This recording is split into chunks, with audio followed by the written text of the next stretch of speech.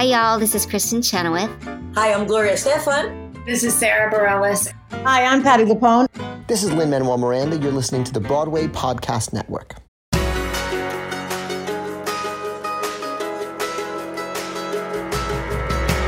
Welcome to the Theater Podcast. Happy 2023. If I haven't already said that to you, Happy New Year. Our guest today is Justin Robertson, aka Squigs, who, if you're familiar with Broadway at all, or even West End or theater in other regions of the world, you probably have seen his caricatures, his illustrations, also one of the masterminds behind the Lights of Broadway cards. So for all you super collectors out there, this is going to be a great treat for you. He started out wanting to be an actor. He still performs, actually, but spends the majority of his time as an illustrator just because he's got so much talent. It's actually incredible just to watch him work. He is the guy known for making these theater-related illustrations these days, and he's got this new project now in Grand Central that you're going to hear all about. That he'll tell you this story. It's all about squash, and they're actually setting up a squash court in Grand Central Station if you're going to come by and be here anytime between January 18th and 26th. I want to go check it out. It's a squash court in the middle of Grand Central. Should be cool. All right, so as always, find me online, Instagram, Twitter, TikTok, you know the drill. Leave a rating, leave a review, tell your friends. It's how the word spreads. It's how the podcast grows. And everybody now, please enjoy this episode with Squigs. This episode is brought to you by Visit Williamsburg. In Williamsburg, Virginia, there's never too much of a good thing. Whether you're a foodie, a golfer, a history buff, a shopaholic, an outdoor enthusiast, or a thrill seeker, you'll find what you came for here and more. So ask yourself, what is it you want? Discover Williamsburg and plan your trip at visitwilliamsburg.com. Another day is here and you're ready for it. What to wear? Check. Breakfast, lunch, and dinner? Check. Planning for what's next and how to save for it? That's where Bank of America can help. For your financial to-dos, Bank of America has experts ready to help get you closer to your goals. Get started at one of our local financial centers or 24/7 in our mobile banking app. Find a location near you at bankofamerica.com/talktous. What would you like the power to do? Mobile banking requires downloading the app and is only available for select devices. Message and data rates may apply. Bank of America N.A., member FDIC. When you need mealtime inspiration, it's worth shopping Kroger, where you'll find over 30,000 mouth-watering choices that excite your inner foodie. And no matter what tasty choice you make, you'll enjoy our everyday low prices, plus extra ways to save, like digital coupons worth over $600 each week. You can also save up to $1 off per gallon at the pump with fuel points. More savings and more inspiring flavors make shopping Kroger worth it every time. Kroger, fresh for everyone. Fuel restrictions apply. Here you go. 1, 2, 3.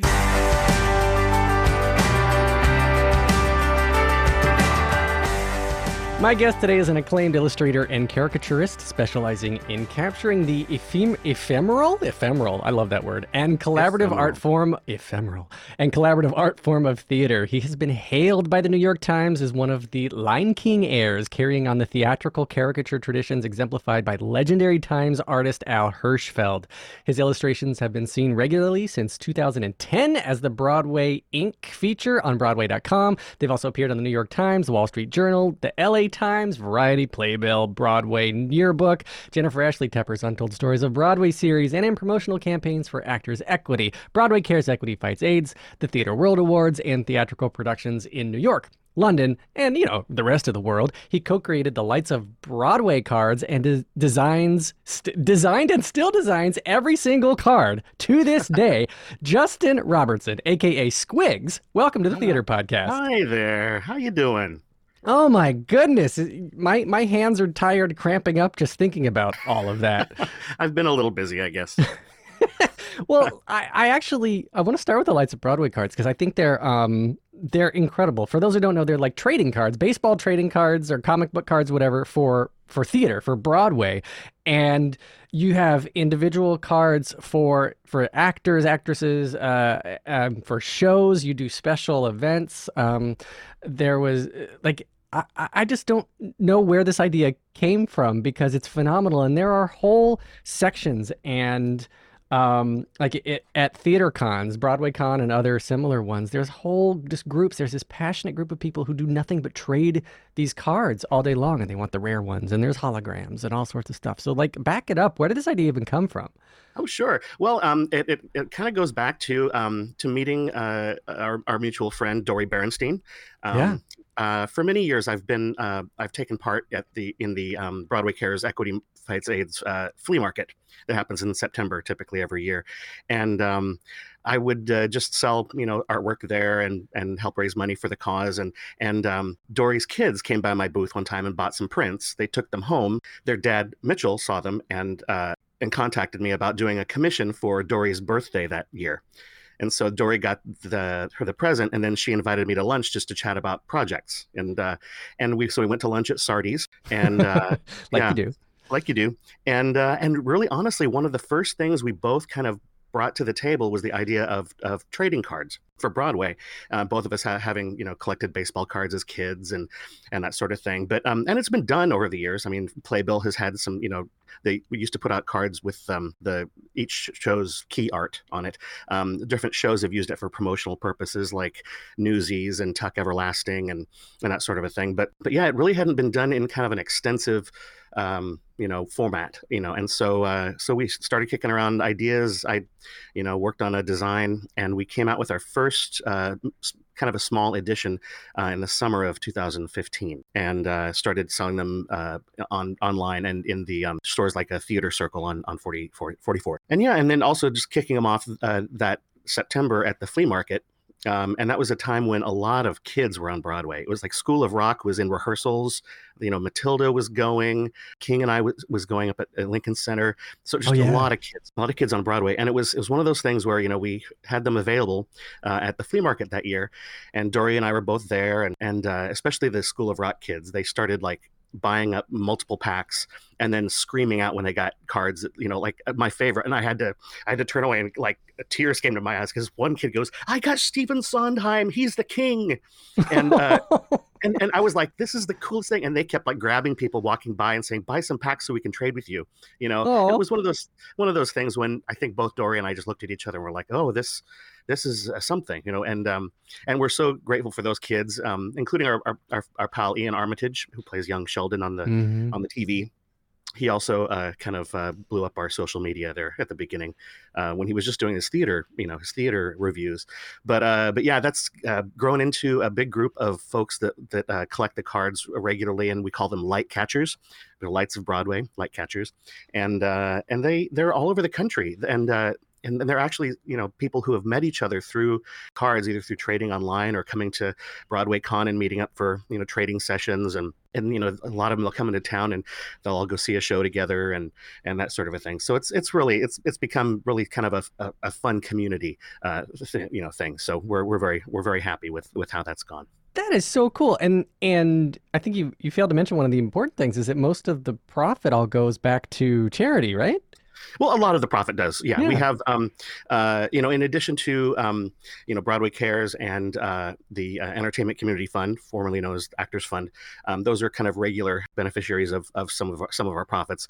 But we also have what's called the Giving Back Program. And it's each edition for now, I think, probably like 8 or 9 editions. We've asked some various Broadway stars to pick a charity that they love. And then we make a special limited edition numbered and signed card of them. Some of the profits from the sales of those go to their charity. And we've had so many great charities over the years. Well, obviously Broadway Cares and Entertainment Community Fund, but charities having to do like Cancer Support Community with Jason Danieli and Marin Mazey. Covenant House has been the choice of a number of performers. Planned Parenthood, the Trevor Project. Currently we can talk about this in a bit, but we have a new edition that just came out in early December this last year. And in this edition, our Giving Back stars are Adrienne Warren, Bonnie Milligan, Gavin Creel and Joshua Henry on one card, Lilias White, Patrick Page, and Harvey Firestein. So it's fun that those just a bunch couple, of those couple up and coming people. Yeah. I think they'll do fine. But yeah, so a bunch of those cards go into packs, and those can be found if anywhere anyone collects these cards, and then we hold a number of them back for fundraising purposes, like if there's an auction or some sort of a very special giveaway type situation. But yeah, that's been fun. How long does it take you to draw? Like, once you have the idea, if you're like, all right, I'm gonna go draw this brand new person who just made their debut in Anne Juliet or something, right? Like, how long does it take you to decide what you're gonna draw? Well, it honestly depends on what the final aim is. If it's like the cards with I kind of call them headshot cards. It's basically like head and shoulders type drawings. That can take me just a really short time. My process is to pencil and ink up, and that's traditional, and then scan it into Photoshop and then do the coloring and assembly there. One thing that I did, I threw myself a curveball in this new edition because on each of the headshot cards, I've put a couple spaces for, since I've done a lot of drawings of a lot of these people that are on these cards, there is a space for like shows that I've drawn them in. So, for instance, if it's Christian Borle has a card in this edition, and I think I have in the sidebars my drawings from Peter and the Starcatcher, and I want to say Something Rotten. I don't remember exactly which one that was, but so it kind of. It's a way also, in addition to kind of decorating the card more, it's a way to kind of utilize the the work that I've already done over the years. So that's so cool. Yeah, that's really neat to be able to throw back to that. And if you ever run out of content, which I don't think will ever happen, you can always go backwards in time from 2015 and go. You could do like Tony winning special hologram cards or something. Tony winners from over the years. That's my idea. You can have that. Oh, thank you. Well, the hologram cards you're talking about, it's a thing called lenticulars, and they're like, we call them tilt cards, where there's 3 images on each card, and you tilt it and it changes. And we do have various methods that we use for those, but in this edition we have 6 of those in this current edition. One is themed around Six, the musical. We also have one that's Patti LuPone's, some of her key roles. We have 10 Pulitzer Prize winning musicals over the years. Obviously, that was kind of inspired by A Strange Loop being the 10th. We have a Sondheim Celebration, which is kind of a static image of him, but like in the background changes with all the different shows that I've drawn of his over the years. Oh, that's cool. Yeah, we have a Milky White card. Since that seemed to be one of the standout performances of this last year. Oh, that's cool. And then we have the celebrating understudies. We kind of took a informal poll among some of people's favorite understudy and swing and standby performances over the years, and so we have everyone from Shirley MacLaine to Megan Mullally in Grease, and to Max Clayton, and some of the great folks who have been keeping shows open recently. So yeah. It's fun to kind of just keep a finger on the pulse of what's going on and try to reflect that in what we put out in the cards. We're going to take a short break. Stay tuned for more of the episode.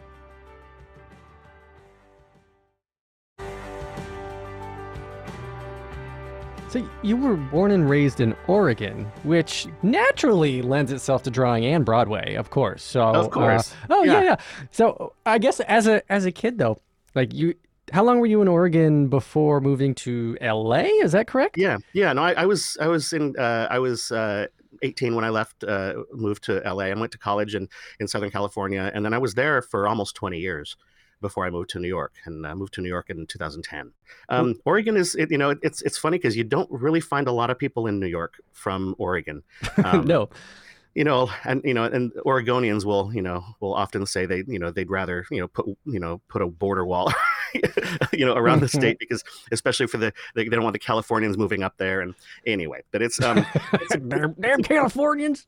Yeah, they're bringing their avocado toast. But yeah, it's almond milk and their olives. Wait, what else does California have? I don't know. Anyway, go ahead.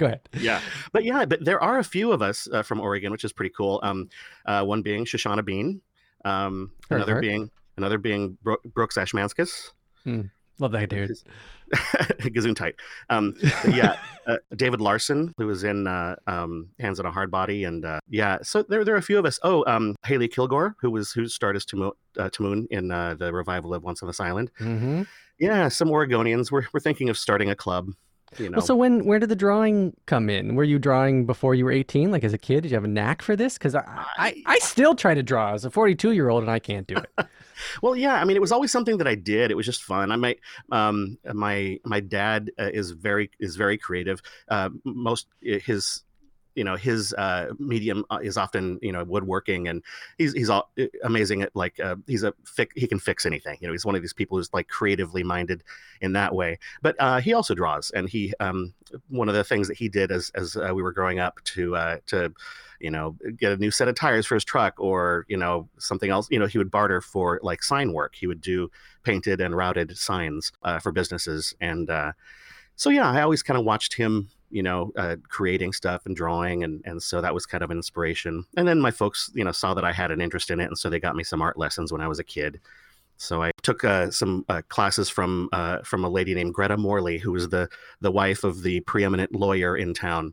And she had a studio on the second floor of a building in downtown. And so I got go up a, steep and very narrow stairway to paint some watercolors, back in the day. And so that was like, that's a nice influence on me, and kind of just fostered a love for putting images on paper. And then once I was in high school and then moving on to college, I just started doing that thing that so many artists do, where they just draw their friends and to make them laugh. And when I started doing theater, I started drawing my fellow cast members as like closing night gifts, and that started a tradition, which I still have until today. If I do a show, I'll draw my castmates as a reminder, a memento. And so, but that graduated into people asking me to draw their shows that that I wasn't necessarily in, and then eventually getting emails from folks working in New York on shows, and so and then I started just putting it out there on Facebook and whatever, and trying to give myself the assignment of doing a drawing every week, related to theater. And that's what Paul Wontorek and the gang at Broadway.com saw. We met up one year at the Broadway flea market. The flea market, it's full circle. And he asked if I'd be interested in doing a regular feature for them. And so yeah, started with them. I used a show. I went to do a show called Route 66 in Milwaukee, and used that contract, to move me and some of my stuff out to New York in 2010, and then started in June of that year with Broadway.com doing a regular feature, and yeah. So that's kind of how it rolled out here. That's what finds me in the Big Apple. So wait. So I had already. Not already, but always just assumed that you moved to New York wanting to be an illustrator. But it sounds like, if I'm reading between the lines, that you want to be an actor. Was that the primary driver at first, or what did you want to do? What did you go to school for? My degree is in communications. When I started school, I was a film major. Film emphasis, and halfway through my college career, as it were, I switched to the emphasis of drama, because that's where the money is. Of course. So yeah, so that my degree is in communications, emphasis in drama. So you've always wanted to be, I guess, on the stage, right then, or in front of the camera on the stage or whatnot, and then this illustration gig has just blown up. Yeah, it became a thing, and like there were many years where 1 year I'd make more money acting, and then the next year I'd make more money with the illustration kind of thing, and I just I found, I still perform now and then. It's been a while since I've done a full production. I've done a few like table reads and staged readings and that sort of thing, working with various folks here in town, but yeah, it's kind of fallen a bit along the wayside, because the illustration is where I'm kind of most singular, and most unique, I think. I spent a few years working for Disneyland. I was a sub in the Dapper Dan's Barbershop Quartet. Aww. And I was in the original cast of Snow White, an enchanting new musical. which was pretty fun. Our director was Eric Schaefer, who was formerly from a Signature Theater in Arlington, and his choreographer Karma Camp, and we had a bunch of Broadway folks in the cast. It was kind of a surreal world, but yeah. What do you like doing now? Because it seems like the bulk of your day to me seems like it's still drawing and illustrating, right? And of course. Yeah. So are you still looking for those opportunities to do any sort of performing work, or is that sort of just like, oh, if it happens, it happens, or are you actively still pursuing that? I haven't really been actively pursuing it. I'm kind of getting to the point where I'm kind of itching to get back to doing something on stage. I mean, the biggest thing I've done here in New York, I mean, I've worked with like the Gingold Group, who does a lot of Shaw readings, which I did an evening of the play Major Barbara with them, which was fun. But the biggest thing I've done nearby is a revised version of Cole Porter's Can Can. We did that at Paper Mill, and that was Jason Daniely and Kate Baldwin and Michael Barres and Megan Sikora and Greg Hildreth. It was just a fun group, and it didn't go anywhere, but but we had fun doing it. It was about the time when Gigi was on its way back to Broadway, and also directed by Eric Schaefer, I believe, who's directed me in Snow White Land. But and then also American in Paris was right about then, and there were various reasons why things don't come in, as we all know. But yeah, it was fun while it lasted. Well, what's interesting to me as well is that I think it's you embrace opportunity when it comes to you and can grow and just kind of like I feel like the drawing is there and it's so second nature to you that it's like, oh yeah, I'll just do another drawing. It's fine. And so that sort of leads me to this Grand Central, what is it, the JP Morgan Tournament of Champions, a squash tournament or something that's happening this January 18th, I think it begins, right? Like next week or something as we're recording this. Yeah, it's there are some projects that are just sort of outside my regular zone that sometimes fall in my lap. I mean, this one it's an international squash tournament that happens in Grand Central Terminal. They set up a squash court in Vanderbilt Hall. Oh, like inside the inside. Grand Central? Wow. Okay. Yeah. So if you walk in the front entrance, and that first hall, they often have like holiday markets or food courts or whatever. Yeah. That they set up a squash court there and stands, and they have a tower where all the press hangs out and stuff. And I was working on a project a number of years ago, and the guys who are the camera crew, the media guys, one of them is the multimedia guy for the squash tournament. And as they were looking ahead to the 25th anniversary of this New York City based tournament, they wanted to kind of have a very kind of a New York-y vibe to the artwork, and stuff. And so they reached out to me and invited me to come watch a match, and I thankfully had someone sitting next to me explaining the sport, because I knew next to nothing about squash. I thought, oh, that's kind of another racquetball, and it essentially is, because there's a racket and a ball, but there's it's another tennis too by that logic. Yeah, exactly. Pickleball. But yeah, and it's really such an amazing sport. There's, in addition to the amazing physical demands of the sport, it's such a strategy sport, and strategy that decisions are made like in split seconds. It's really pretty insane, just how amazing the sport is. And one of the things that it was my connection to drawing something that would represent this thing is that it's really kind of like a dance, that there's very much, it almost feels like it's choreographed, just the way the two players will like, jockey around each other to get to the ball and that sort of a thing. And it's, you'll have people, leaping in the air and people lunging to the ground and almost doing the splits. It's like, it's really, there's really such a grace and agility, very physically demanding kind of a thing to the sport. So yeah, this artwork, I've created key art for this tournament that you'll see plastered all over Vanderbilt Hall, and it's essentially squash players kind of leaping over and lunging around New York City landmarks. There's obviously Grand Central is involved, and the Chrysler Building and the Empire State, the Brooklyn Bridge and Statue of Liberty, One World Trade, have little Times Square billboards and a little bit of Central Park and a bunch of taxi cabs. Is there like a standard intake form or something when someone comes to you and they're like, I want you to draw some squash players, and you're like, okay, cool, that's all I need to know? Or do you sit down and is there like, approval upon approval where you got to go meet with the CEO of this and the executive marketing director of that to get, I just don't know this whole world of not theater. So it's fascinating and that's to the me. thing.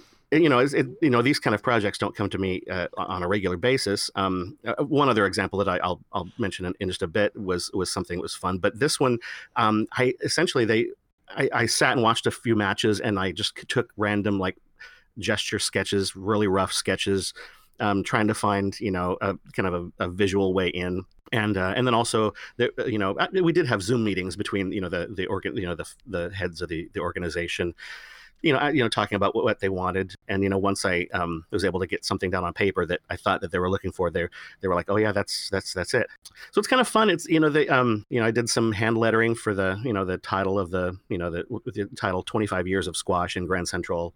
The main artwork that you'll see in Vanderbilt Hall, if you happen to drop by, is going to be on some T-shirts, and so it's kind of, there will be 4 large banners in the Grand Hall of Grand Central, where it's part of it is the 4 top finishers from last tournament. They're featured in photographs, and then I did like kind of headshots of these 4 that go on these enormous banners that hang on either side of the like the American flag in the Grand Hall. And I think it's like the one time a year that they allow these kind of banners to hang there, which is kind of odd. But that's it's truly cool. It's an international tournament. The 4 top finishers from last year, 2 were from Egypt, 1 was from Peru, and 1 is American. We're going to take a short break. Stay tuned for more of the episode.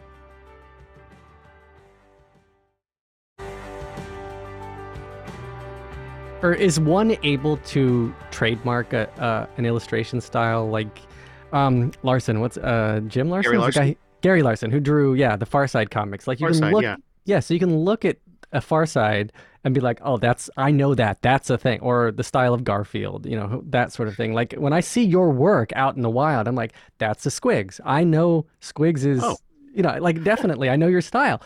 Thanks. Is that legally permissible? Do people do that, or often imitated, never duplicated? How's that all work? Well, I think that it's I don't think you can trademark a style. Because honestly, everyone's style is kind of a it's like influences, times, particular mindset, and upbringing, and it's a combination of a lot of things. With my work, it's like I obviously over the years have like tried to pay tribute to Al Hirschfeld, who's kind of the be all and end all when it comes to entertainment caricature, but I really tried to make something my own. There's also an amazing contemporary of Hirschfeld, who's also passed since, but Sam Norkin, who I think my work kind of mimics his style a bit more. It's a bit more pointy angles and a bit more geometric, and Al's grasp of anatomy and stuff kind of comes through a bit more, and mine's a bit more stylized kind of a thing. Yeah, I think when it comes to styles, people they just say borrow or steal from the best, and while everyone wants to have their own voice, as it were, it's you can always say that someone has been influenced by someone else. So I think it pays tribute to the greats that came before you, and you're laying the path for those who come after you.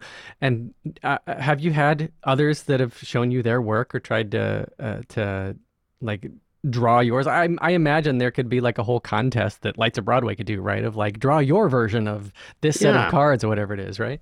Yeah, no, it's true. I have been approached by people that, especially I love when people, email me or message me and just ask for their, any advice, or they want to show me something. And I'm like, oh yeah, cool. Yeah. I love that. I love being able to, obviously it's an honor when someone thinks that I'm, worthy of getting my, opinion on something. So I don't take that for granted. Yeah. It's a funny world. And, I think some of my approach to this is kind of, I never want to stop learning. I've a few years back, I saw that there was a class being given at the School of Visual Arts here in town, and by an illustrator that I very much admire, Steve Brodner, who's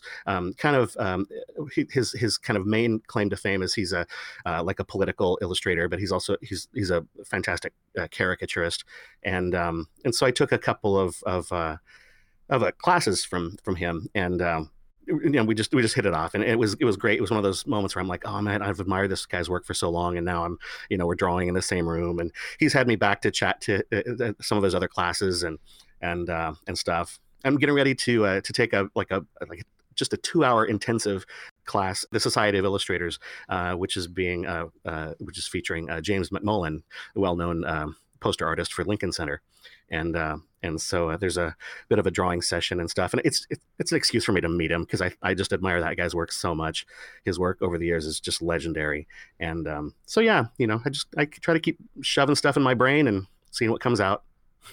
Oh, I highly respect that. That's something that I want to continue to do as well, just for a purely biological reason of trying to make sure my brain doesn't calcify as I age, right? Yeah. If you stop trying to learn, then your brain lets you stop trying to learn. You literally lose the ability to do that. So total respect for all of that. And I feel like people in the creative industry too are less likely to probably fall into that trap anyway, because you have to break your routine all the time to try new things and to sometimes stay relevant, or like you're doing the same overall motion, you're illustrating, but like the shows are always changing, and the casts are always changing, and the movements are always changing, and the charities are always changing. So like you're still illustrating, but you can always learn something new and add something different to something you've already been perfecting for so long. There's never an end. Yeah, no, it's very true. And I'm kind of at the point where, I've been in New York for in May, it'll be 13 years, doing a lot of the same work, type of work over and over again. And so I'm trying to find ways to mix it up. So, one thing that was, that recently happened, and it was a kind of born from the pandemic, but I illustrated a cookbook called Give My Swiss Charge to Broadway. And it's authored by, right. It's dad joke central. It's great. I love it. And the recipes were written by esteemed food writer Adam Roberts, and the copy, the facts and the fun stuff about the show it was written by Gideon Glick, and then I did the illustration for 50 recipes. And that just came out this last fall. So what's that called? Give My Swiss Charge to Broadway. Right. Okay. And it features recipes such as chicken breast side story, little chop of horrors, the clams visit. Please tell me more. Ham Stilton. Oh my goodness. Okay. There will be a link for this book in the show notes. Go there now, get this book, and I need it just for the dad jokes because it's great, and it's full of it. Also, each recipe comes with a listening guide, stuff you can put on the stereo or the your MP3 player, whatever the kids are listening to these days. Like for instance, if you're doing Little Chop of Horrors, like the playlist will be additional stuff by Ashman and Menken that you can listen to, or it's really super fun. Funyun Home. Oh my goodness. Yeah, it's just a chorus lime pie. It's really Have fun. you made any of these recipes yourself? I haven't, but we had a book launch we did a book signing at the Drama Book Shop, and then we had a kind of an opening night launch party at Joe's Pub, and someone made Wiccadoodles, which are it's snickerdoodles steamed from Wicked, and one of the key ingredients is matcha tea. So it's like the cookies come out green. Oh my! And they also have a bit of a caffeine kick. So it was very tasty. Would you get endorsed by something like Lin-Manuel Miranda or something, right? Yeah. Well, the whole thing started, and it was because of a tweet. It was Gideon who tweeted out something like. It was writing a kid's book about Bernadette pizza or something, it was, and so I think he and Adam knew each other, but they connected based on that. And I just tweeted back. I just said, "Hey, let me illustrate this." And that's then, it was months later that I got an email from Gideon saying, "Hey, we're thinking about making this a cookbook, and would you be interested in working up some illustrations for it?" At that time, it was just pitching it to publishers. And so we did 6 recipes, that kind of fully realized recipes, and I put together a kind of a mock-up of what the book could, or the pages could look like, kind of a thing, and eventually landed a publisher. And so So cool. All right, I'm totally getting that book. So Totally. let's wrap this up with 3 questions I ask everyone to end the episodes. The first one, just very simply, is what motivates you? Wow. Like my first word that came to mind was creation. That's so so. Oh, it's cool. But it's like making something. Whether or not something is that I'm putting out there has been done before or not, it's something that's done in a fresh way. By me, just because it's my hand and my pen or pixels that are making something. But yeah, the art of creation, I think, is it's something that it also celebrating creation is a big thing for me. I love the collaboration of theater and just how many people make up the fabric of what ultimately is seen on stage, and then also the fabric of the contribution of the audience to that. Just live theaters, there's nothing like it. Oh, I love that. What advice would you give to your younger self and younger people listening now, starting out down a similar path? Wow. I think I would say pay attention more. I think, sometimes, especially when you're young, life is just going by so quickly, and, everyone's absorbing information and all kinds of things as fast as they can. But I think that kind of the key to any creative endeavor is really paying attention. It's keeping your eyes and ears open, seeing what works, and seeing and learning or reminding yourself of where something has come from. It's if you're preparing to do a role and there's a word that you're not familiar with, look it up. If there's an artist that you like, look up as much of their work as possible and learn where they were influenced from, and that sort of a thing. So I think it's just, be curious is probably what I would say. Be more curious. All right, last question then. If you can only see one show for the rest of your life, but you can see it as many times as you want, what would you see? That's a tricky one. I'm sure everyone says that, but I'm such a Sondheim nut, and there's just such a wealth in each of his pieces, and I think it would be between Sunday in the Park with George, in the cookbook Sunday in the Pork with George, or Sweeney Todd, which also in the cookbook Weenie Todds. Weenie Todds, yeah. Weenie Todds, yes. But between Sweeney Todd and Sunday in the Park with George, those are kind of my thing. I would probably lean a bit towards Sunday. It's a show that kind of speaks to, both of my creative worlds. So I think that's probably it. It's brilliant. All right, you can get more of me in episodes like this at thetheaterpodcast.com. I'm on Instagram, TikTok, Twitter, Facebook. It's all out there.